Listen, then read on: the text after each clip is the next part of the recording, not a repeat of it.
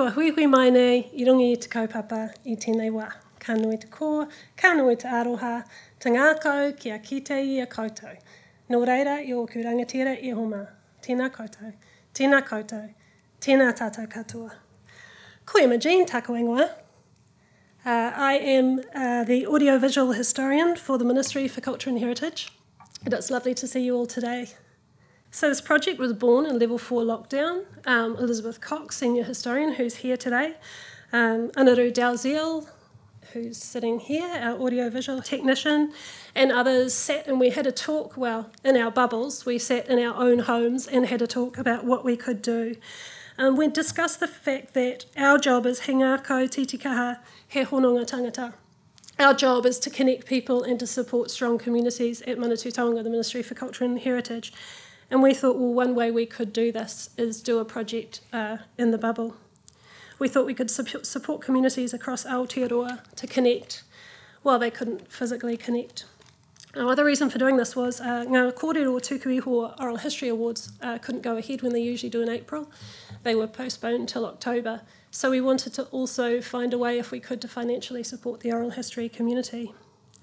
Columbia and Baylor universities in the US basically immediately offered free online mass workshops on how we might do oral history during this time. Columbia in particular had been recording oral histories during times of disaster since September 11. I think they started 2 days after September 11. So they really knew what they were doing. And Sue Berman, Lynette Shum from National Library, and others from Aotearoa got online with 500 or 600 other people across the world at 6 o'clock in the morning, and I hadn't done my hair, and I didn't know there was going to be breakout groups, and we were supposed to be showing our video to each other in the breakout groups, so we could learn how people were doing this overseas. And Sue Berman from Auckland Libraries offered to help design and support the project through to the deposit of the oral histories in their collection. So we talked about how we would do this, and we approached experienced oral historians in various communities. Pia Khan, Will Hanson, Debbie Dunsford, Jackie Keelan, Alex Mason, Karen Wilton, Cheryl Ware, Linda Chunwai Earl, and Tuaratini, who is speaking today, all put their hands up and they said, yes, we will work with you on this project. So we got on Zoom, had a chat, and Anaru figured out how maybe technologically we might be able to do this. And with some people, they wanted to do a bit of practice, so I did practice interviews with them, and then they just got going. They chose who they would interview in their own communities. So each historian recorded 4 short interviews, and then we looked at this rich material, and I listened to everything as it came in, and it was such a joy to be in my tiny bubble, 47 square metres, in Berempore, and to be able to listen to this rich kōrero from across Aotearoa. It really was a dream. But I was totally overwhelmed by how many beautiful stories there were. And I wanted us to create and feature every one of the 25 people that we'd interviewed, which is absolutely impossible, which is why we needed an executive producer like Teresa Cowie, who could come in and think about how to bring out some of the stories, highlight them, and then people can go to Auckland Libraries and listen and do that online from other places and listen to the full kōrero if they want to. And because we had Anaru, he was able to see that this could be a significant project. He'd worked on podcasts before. I had never worked on a podcast before. I didn't really know what a podcast was before we started this project. And my niece Ashlyn, who's 23, said, oh yeah, this is how you do a podcast. She started sending me all her favourite podcasts. Don't do too much music, and this is how you do the sound effects. I'm like, oh, we need some help with this. So we were very happy when Teresa came on board. So today, Tuaratini, who's one of the wonderful interviewers for this project from Auckland, she's come all this way today with Jacinda, her boss, who is not the Prime Minister, but is also a very wonderful wahine toa, have come down to talk about the project today. Tuaratini interviewed some delightful, creative and tenacious humans, and they really feature in the podcast because their voices were so strong. And then Teresa Cowie, the executive producer, will pick up the story from her end and describe the process to podcast and broadcast. And we'll wrap up with a few questions if we have time. But we also have information about this project on Ministry for Culture and Heritage. We've got some how to do this kind of project yourself. I recommend you always talk to archives and libraries at the beginning of a project like we did. I won't say any more about that right now, but I'd like to welcome Tuara Tini.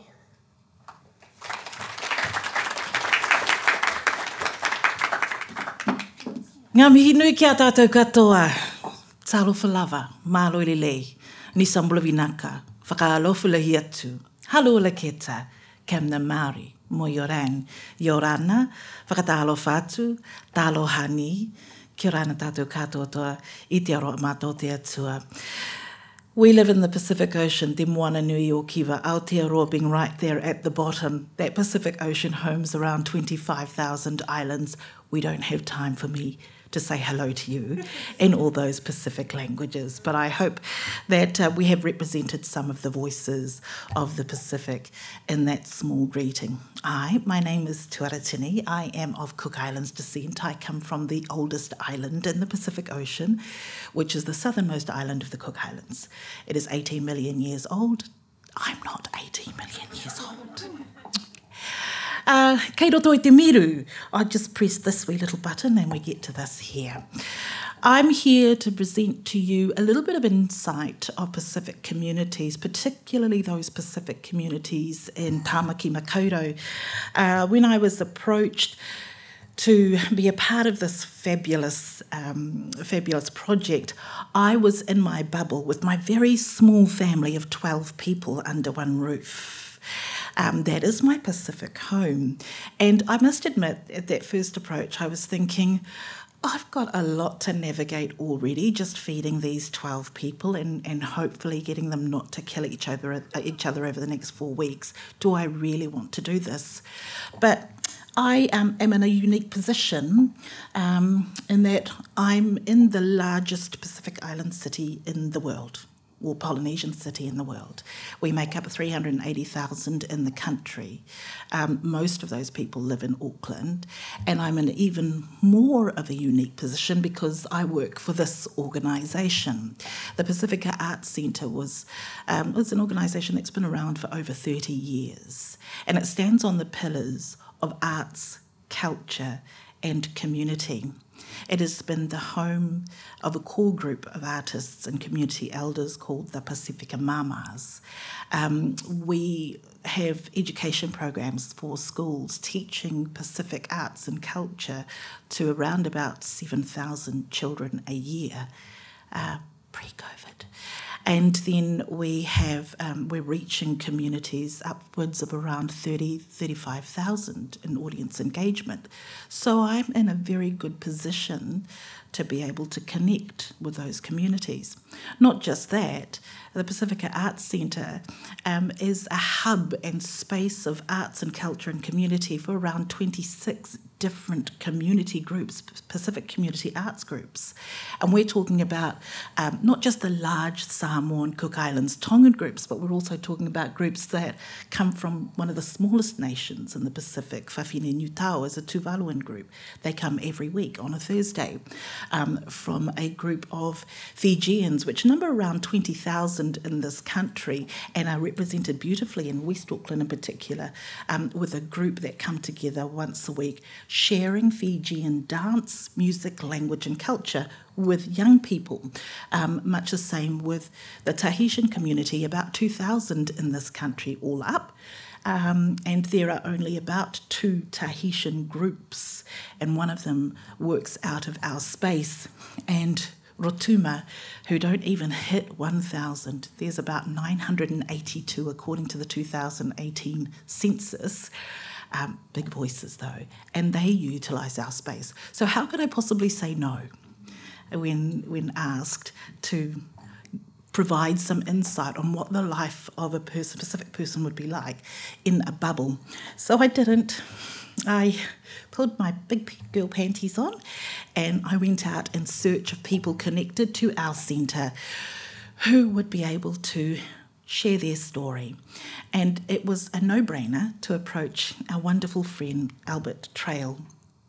Albert, 43 years old, Suva born and raised, Fijian hearty, a father of 4. He was father of 3 during the original lockdown interviews. Married to a Cook Islander, and he runs the Meke dance classes and language classes at our centre. He thrives on being able to connect with his community and young people every week. When the announcement of lockdown came about, it was obvious that he would not be able to meet with them face to face. Coupled with this, he works as an air steward for Air New Zealand. So his wings were well and truly clipped, and there was some massive changes happening there. And, while he could have gotten really depressed about the situation with a pregnant wife and being at home, not sure whether he would have a job at the end of it all, he instead had a very positive and optimistic approach.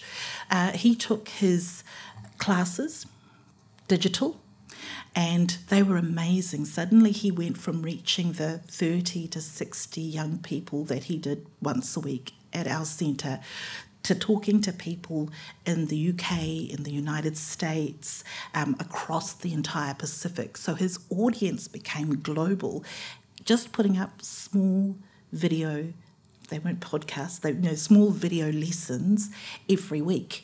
And so he taught about language, he taught about culture, he put his kids to work, and they danced, and those videos went out a couple of times a week.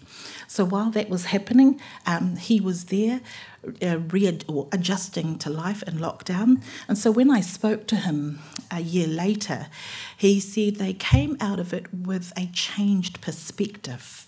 Health and hygiene was a big one for them. All the hands are out, and it's little squirt, just washing for safety, Out in public, we're conscious of touching things. We're conscious of what other people are doing. If they're sneezing or sniffling or coughing, we're kind of like, just move to the left, guys, or move to the right. And then the other consciousness is spending. Just spending on stuff you don't need,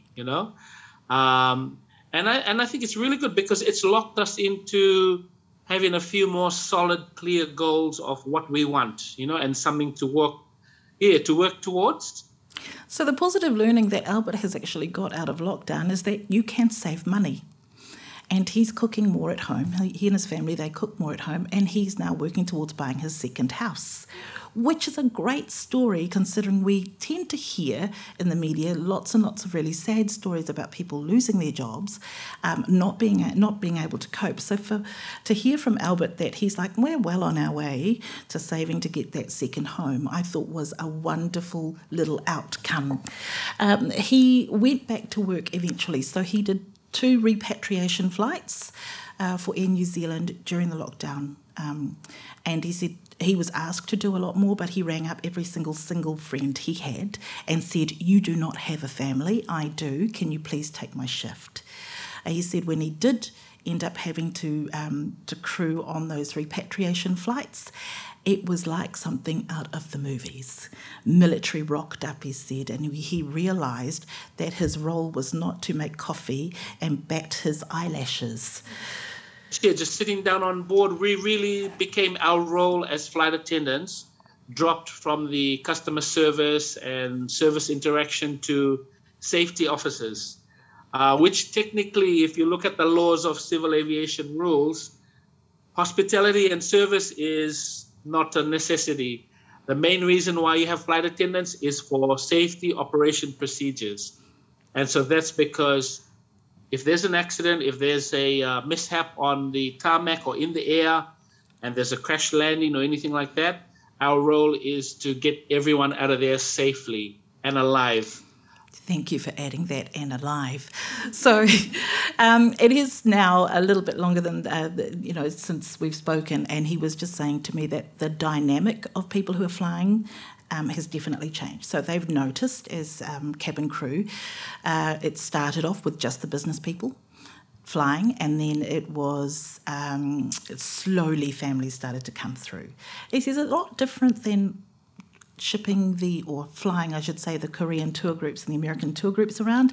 Now we're getting those families who used to fly to Denarau Island in Fiji or to the Gold Coast. They're getting on the plane and they're taking the whole families down to Queenstown. So things will change again, I'm sure, with the announcement just yesterday that the Aussie travel bubble is opening up. Albert, to this lovely young lady. She's connected to the Pacifica Arts Centre as one of our tutors for our education program. She's a musician, she is a drummer, she provides support to our Pacifica mamas as well, and she had a really interesting story. It was so important that I connect with her, because when the announcement came out, she was just about to get on a plane in Honolulu.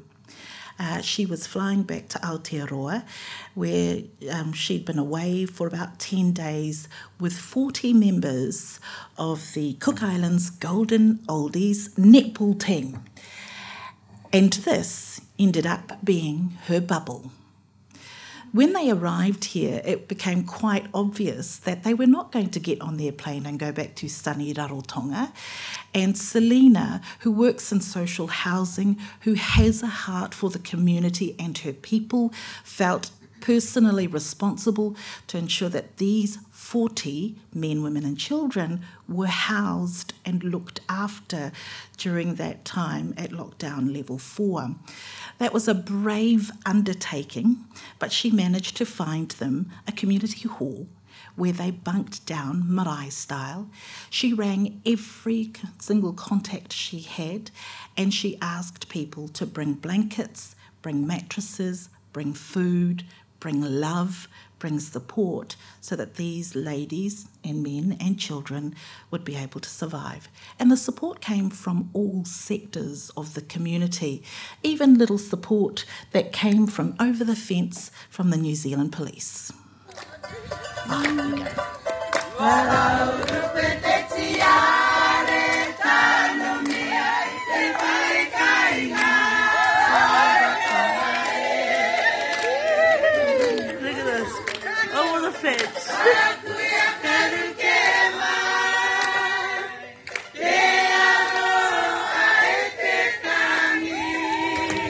So, by the way, this video was shared numerous times across Facebook. You might have seen it on media as well.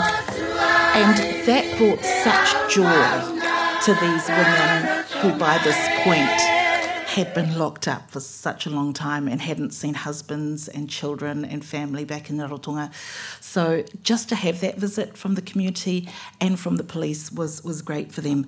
So when Selina came out, here's a few of the things that she said to me. She said, "What did I notice when I came out of lockdown? Everyone had gone back to Rarotonga. I'm back into my real world. First thing, fear." She said, "I was afraid to go back to work. I was afraid to connect with my work colleagues. I was afraid to shake their hands, give them a kiss, give them a hug. I was afraid to get into their space." And she said it took a long time to no longer feel afraid. And then she said once they started feeling less fear, she was able to look around at the community that she serves, and she saw that they hadn't been prepared, that they did need a lot more support. So she said things like purchasing lawnmowers for their local clients, making sure that they had things that they would need in case we went into another lockdown was key to her work. Now, she's also a JP, and I found it quite interesting that her work as a JP became quite busy too. After lockdown finished and we were able to continue work again, and be able to see people face to face, definitely the work for JPs increased, because then people were now drawing into their KiwiSavers, their KiwiSaver funds, and that was one thing that people needed to access to help support them through this time.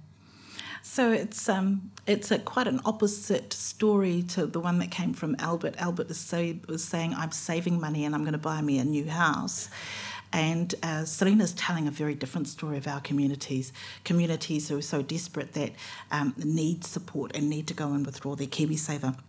I had a couple of more people that I spoke to. This lovely girl here, she works as our Pacific Senior Specialist for Auckland Libraries, and we work very, very closely with Angelique Tuaputa.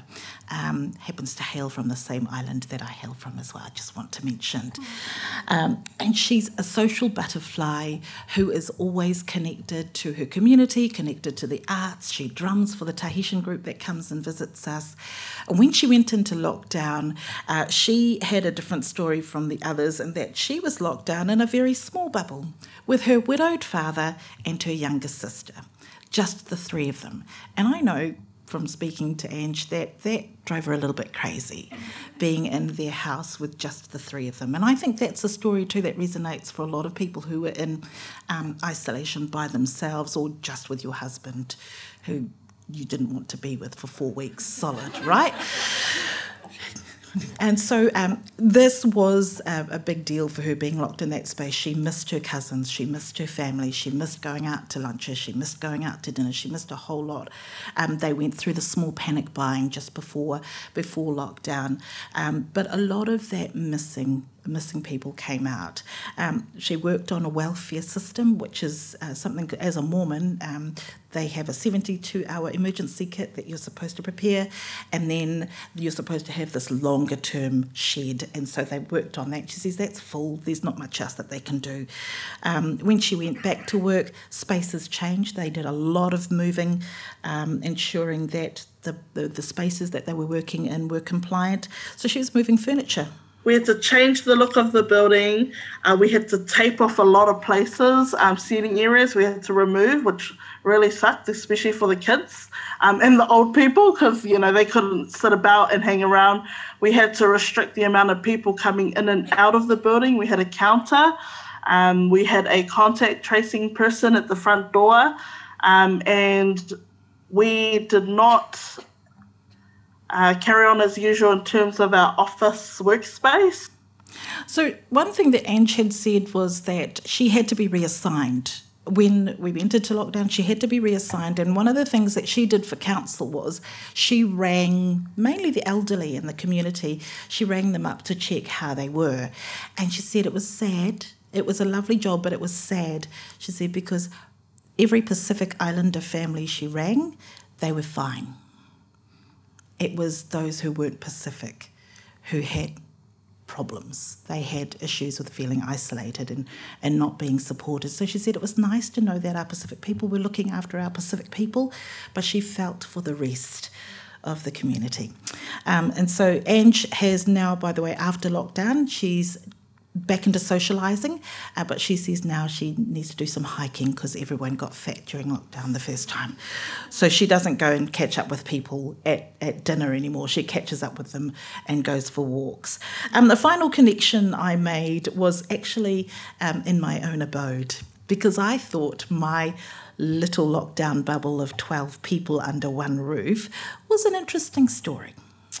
I couldn't interview myself, so I did have a chat to my sister, who up until 11:45 the night before lockdown, or the day, 15 minutes before we went into lockdown, was literally moving out of her apartment and into our family house. So for 3 days we had cars filled with her stuff because we had been screaming across the motorway to get home before the 12 o'clock ding, ding, ding, ding. So Maggie Ra'a is a couple of years older than me, which makes her about 21. And her bubble looked like this. How do you navigate a household with an 80-year-old, a wee little baby, and lots of crazy people in between? We don't have a mansion either. We've got a small home, and we did a lot of eating, and she spent a lot of her time focusing on something which is, focusing on renovations. So when we went out of lockdown, Maggie actually works as a finance broker. She said people were coming to look at financial advice around spending money on renovations. That was the number one And because these are the same people who would be travelling to Europe. These are the same people who would be travelling to Australia. No longer are they holidaying overseas, so they wanted to spend money on flashing up their homes. So she was getting an influx of those kinds of inquiries. She was too shy to come on and do a post video. My time says I need to stop here. Stop it. What's changed?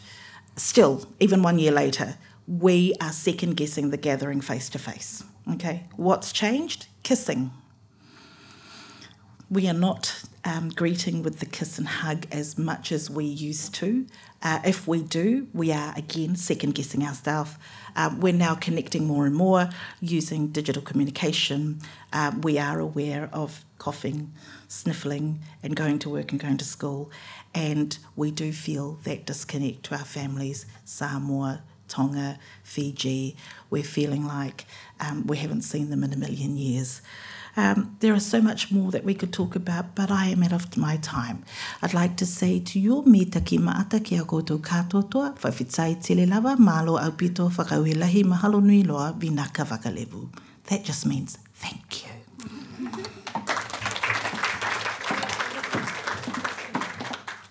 I think the connect and disconnect of this project and people's communities was one of the fascinating things about it, thinking about how people in some ways became closer to each other because they had the time to reflect and pause and chat, but then they were physically still distant.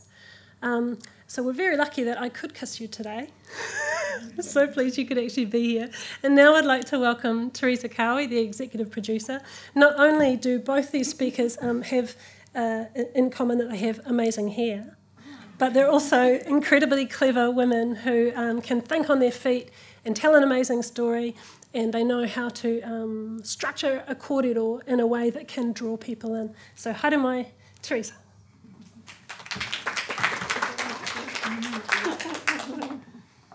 Thank you so much, Emma. Who doesn't want to be complimented for their storytelling and hair?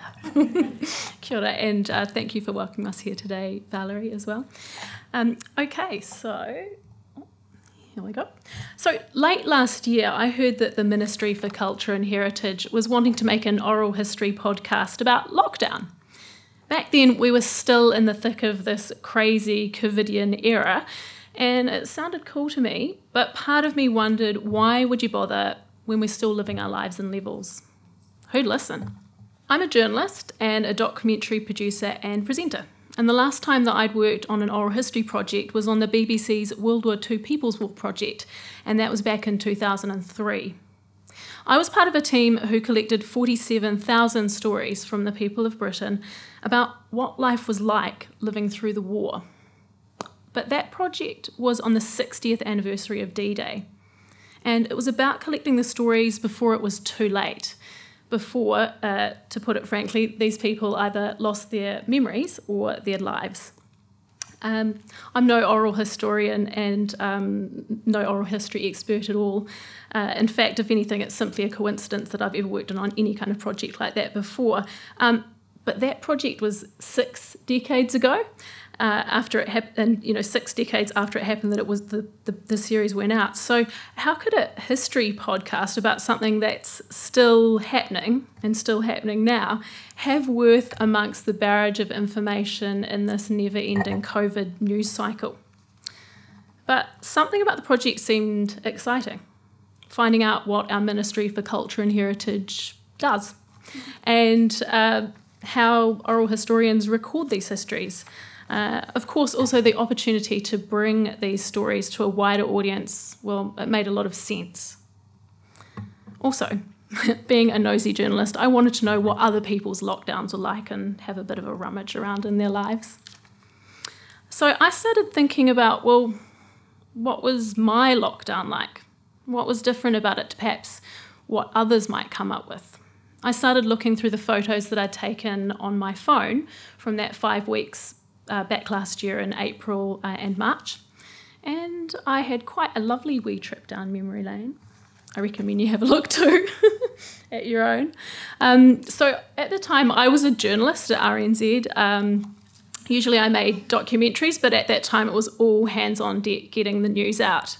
But it's not easy finding a quiet spot to record a morning report story or an interview in a house with 2 noisy children threatening to barge in at any moment.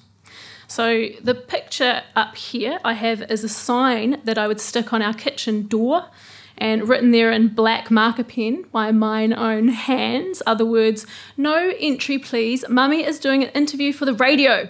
Fine equals 30 minutes screen time. Lost." You had to make sure they knew you meant it. And I'd just like you to take a moment there, please, to take in my exceptional graphic design using some RNZ logos I'd cut off my business cards and sellotaped on. Another little one from memory lane. This is me recording a story for Morning Report in my wardrobe, and I'm talking into my husband's shirts, which are providing a nice studio-style sound dampening effect as I try to avoid accidentally kicking over a grotty bucket of Damprid.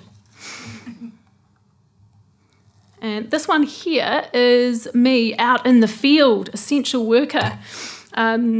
I am talking to a fresh produce seller she usually delivers to offices. She had to rejig her whole business, and I'm talking to her about how she's adapting her business for level 4 lockdown.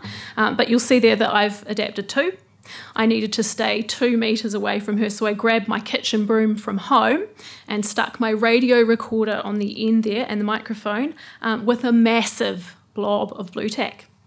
The funny thing is, though, she didn't even bat an eyelid at me in my dust bunny covered broom, because we all got so used to doing things differently in lockdown, didn't we? But this little nostalgia hit from my phone photos made me think, yeah, I reckon an audience wouldn't feel like they need to wait 60 years to look back on that moment in history, to remember what it was like and what it felt like to be in that, I'm going to say it, unprecedented time.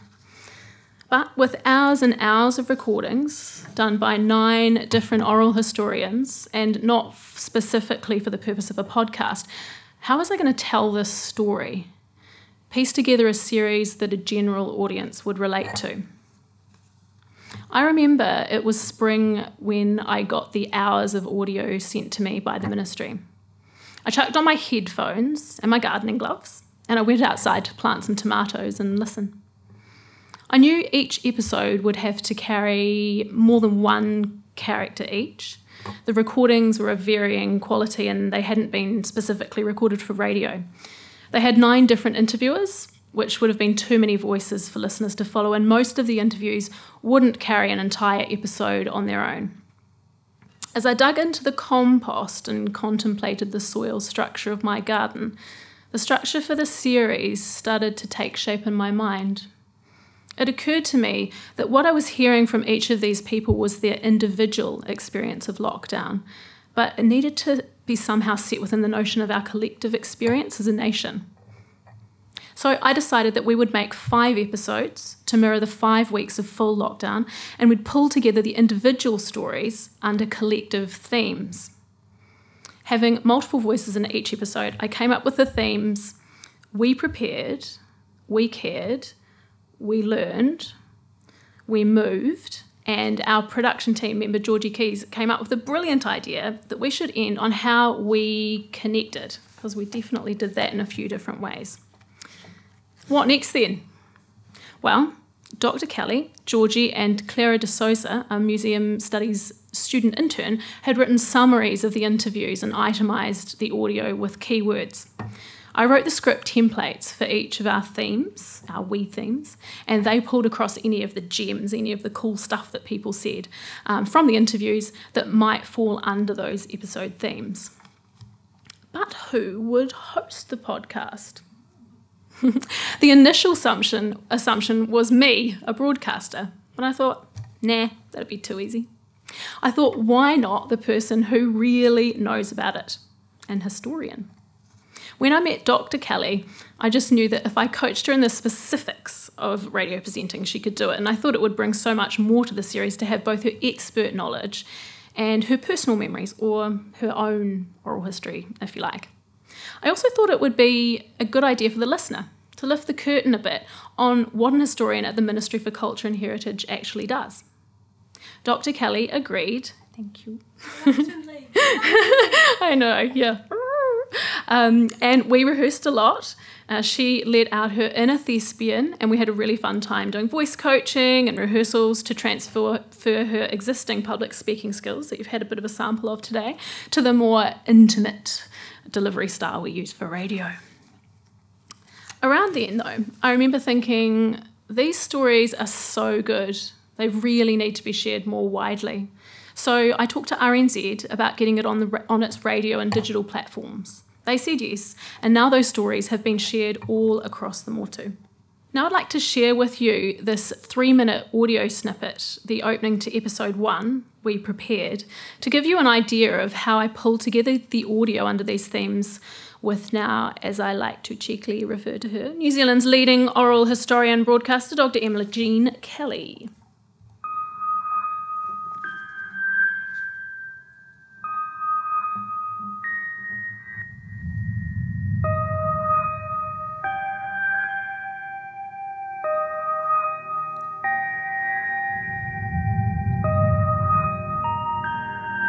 Non-essential businesses in New Zealand must now close.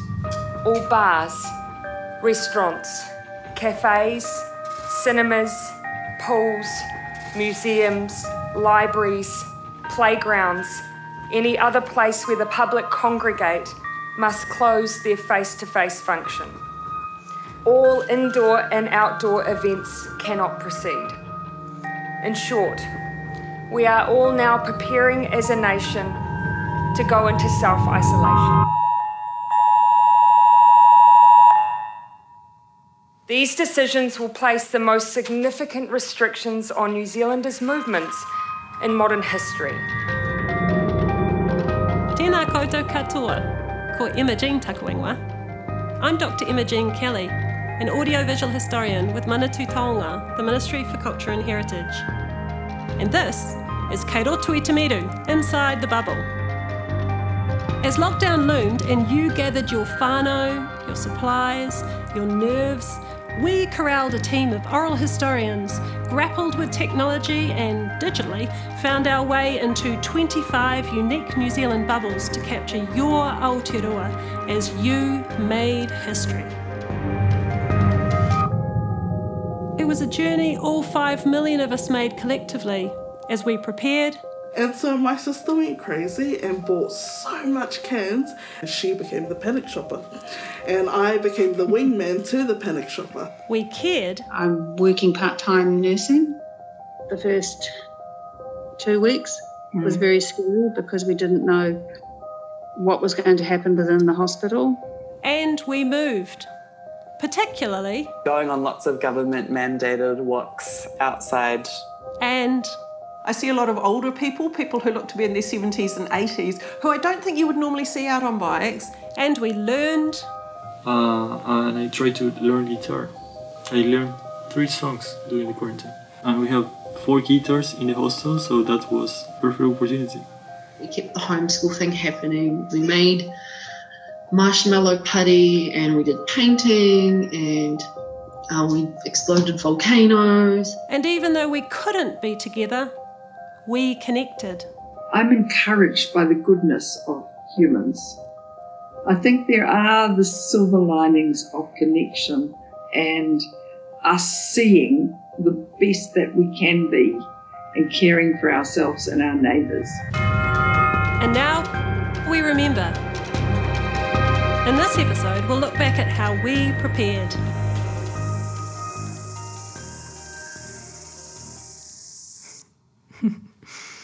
Okay, well, thank you for having a wee listen to that. I hope you'll listen to the rest of the series. I'd like to thank Manatū Taonga for trying something new, for giving podcasting a go, and actually more than that, more than just giving it a go, making sure that it was produced to a quality that New Zealanders expect and deserve. Not all New Zealanders will have the time or educational background to dig into their library archives or read books to understand and engage with their history. But if we can bring their history to them, through their headphones as they walk home from dropping the kids off at school, or through a paint-splattered Bluetooth speaker as they work a day on a building site, or bumping along, listening to the radio inside their tractor cab, then we've done our job of enriching our culture and heritage for all New Zealanders. So thank you, Dr. Kelly, and the Ministry for Culture and Heritage for making the history of Aotearoa available to more New Zealanders in more ways. The end. Thank you. So we have a few minutes for questions. Do we have a mics for questions? I'd be interested to hear a bit about the technical aspects of recording and whether that required you to learn an entirely new language of technology, or whether that was something you already knew how to do. Thanks, Tim, for that excellent question. We used the technology that everyone was already using. So if you're on Teams or Zoom, or you just used your phone, we used those technologies. But what we did was work out from going to those big workshops I mentioned, how we could use those technologies best. So I didn't know until Anaru said, Zoom has 2 channels, so you can have a channel for the speaker and a channel for the 2 speakers. So you could split the sound out, and that meant that you could enhance the sound later or separate it if you want to. What were some other good little tips we had? Using technology to enable, not disable. So we went to each participant in the project and said, what are you using and what are you used to using? What are you comfortable using? And 9 times out of 10, it was Zoom. So it was real easy. And, we all used Zoom for the entirety of lockdown, or we used a tool that was similar to that. So rather than be prescriptive and box-like about what technology it would be chosen, the idea was to make it completely adaptive and use what was available. And out of that snippet that you've just heard, all of those voices that appeared, actually, collection point was Zoom. And with the benefit of post-production as well, all of those have been, heavily worked to all sit together with all of the components that are going on, but it was still a pretty damn good platform to work from. So it wasn't hard. It was easy. It was stuff. Technology is now at a point where everyone's communicating on a device just about in their hands. So we're all used to that technology, and it works. I kind of wanted to add too, though, that when we got that call up, as an oral historian, you're kind of trained that you collect oral histories using this kind of this format because it needs to be archivable. So it felt impossible from the outset. How can you possibly call this oral history project if I'm doing it from my dinky, tinny sounding laptop at home? So it was really good to have that enabling mentality. I still wonder whether the stuff that we've collected is something that the oral history purist would want to archive, because I have to admit, I think some of my audio was a bit shoddy, to be honest. So the fact that we were working with both Anaru and Sue Berman at Auckland Libraries, and she's their, what's her title? Principal Oral Historian. And she's also working as an archivist there, meant that we could have those kōrero with her, and we were anxious about it too. People across the world were anxious about the quality of the audio. But A, she said it was really important just to do it and see if we could make it work. But B, as Anaru said, the technology is improving so fast, you can do something on your iPhone these days that you couldn't with a good oral history field recorder 10 years ago. So we just had to kind of trust the people we were working with, and now all those oral histories are available online through Auckland Libraries. So they seem to be happy with it. Sue's boss agreed, but yes, it was an experiment, and it wasn't a perfect experiment, but we thought it was important enough to do it anyway. Maybe one final question, if anyone has one. Ngā mihi nui kia koutou. Thank you very much. It's a wonderful presentation we've had. But I just wondered, now that you've done this, have you got plans for other aspects of life in Aotearoa? I'm exhausted. I can't think ahead. What are you talking about? I think we all are having some, thoughts and kōrero about what else could be done. Part of my job as the audiovisual historian is to also look at the archive and see what we could bring out. I can work with Ngā Taonga Sound and Vision and various people on that, so I might not be recording something immediately but it could be bringing out some materials from the archive. But we were hoping with this project to encourage other people to record their kōrero. So it wasn't just about us, it was about empowering people to record the stories they wanted to record, and not just with older people, with younger people, with, yeah. And I do know there are other oral historians, Pip Oldham's here. Some of the Oral History Award winners from recent years have been turning their kōrero into podcasts and putting them online and on RNZ. So more of this is happening. I hope that will continue. Ngā mihi nui ki a koutou. Thank you so much for coming today. Thank you, Sarah, for hosting us, and to our wonderful speakers, Tuaratini and Teresa.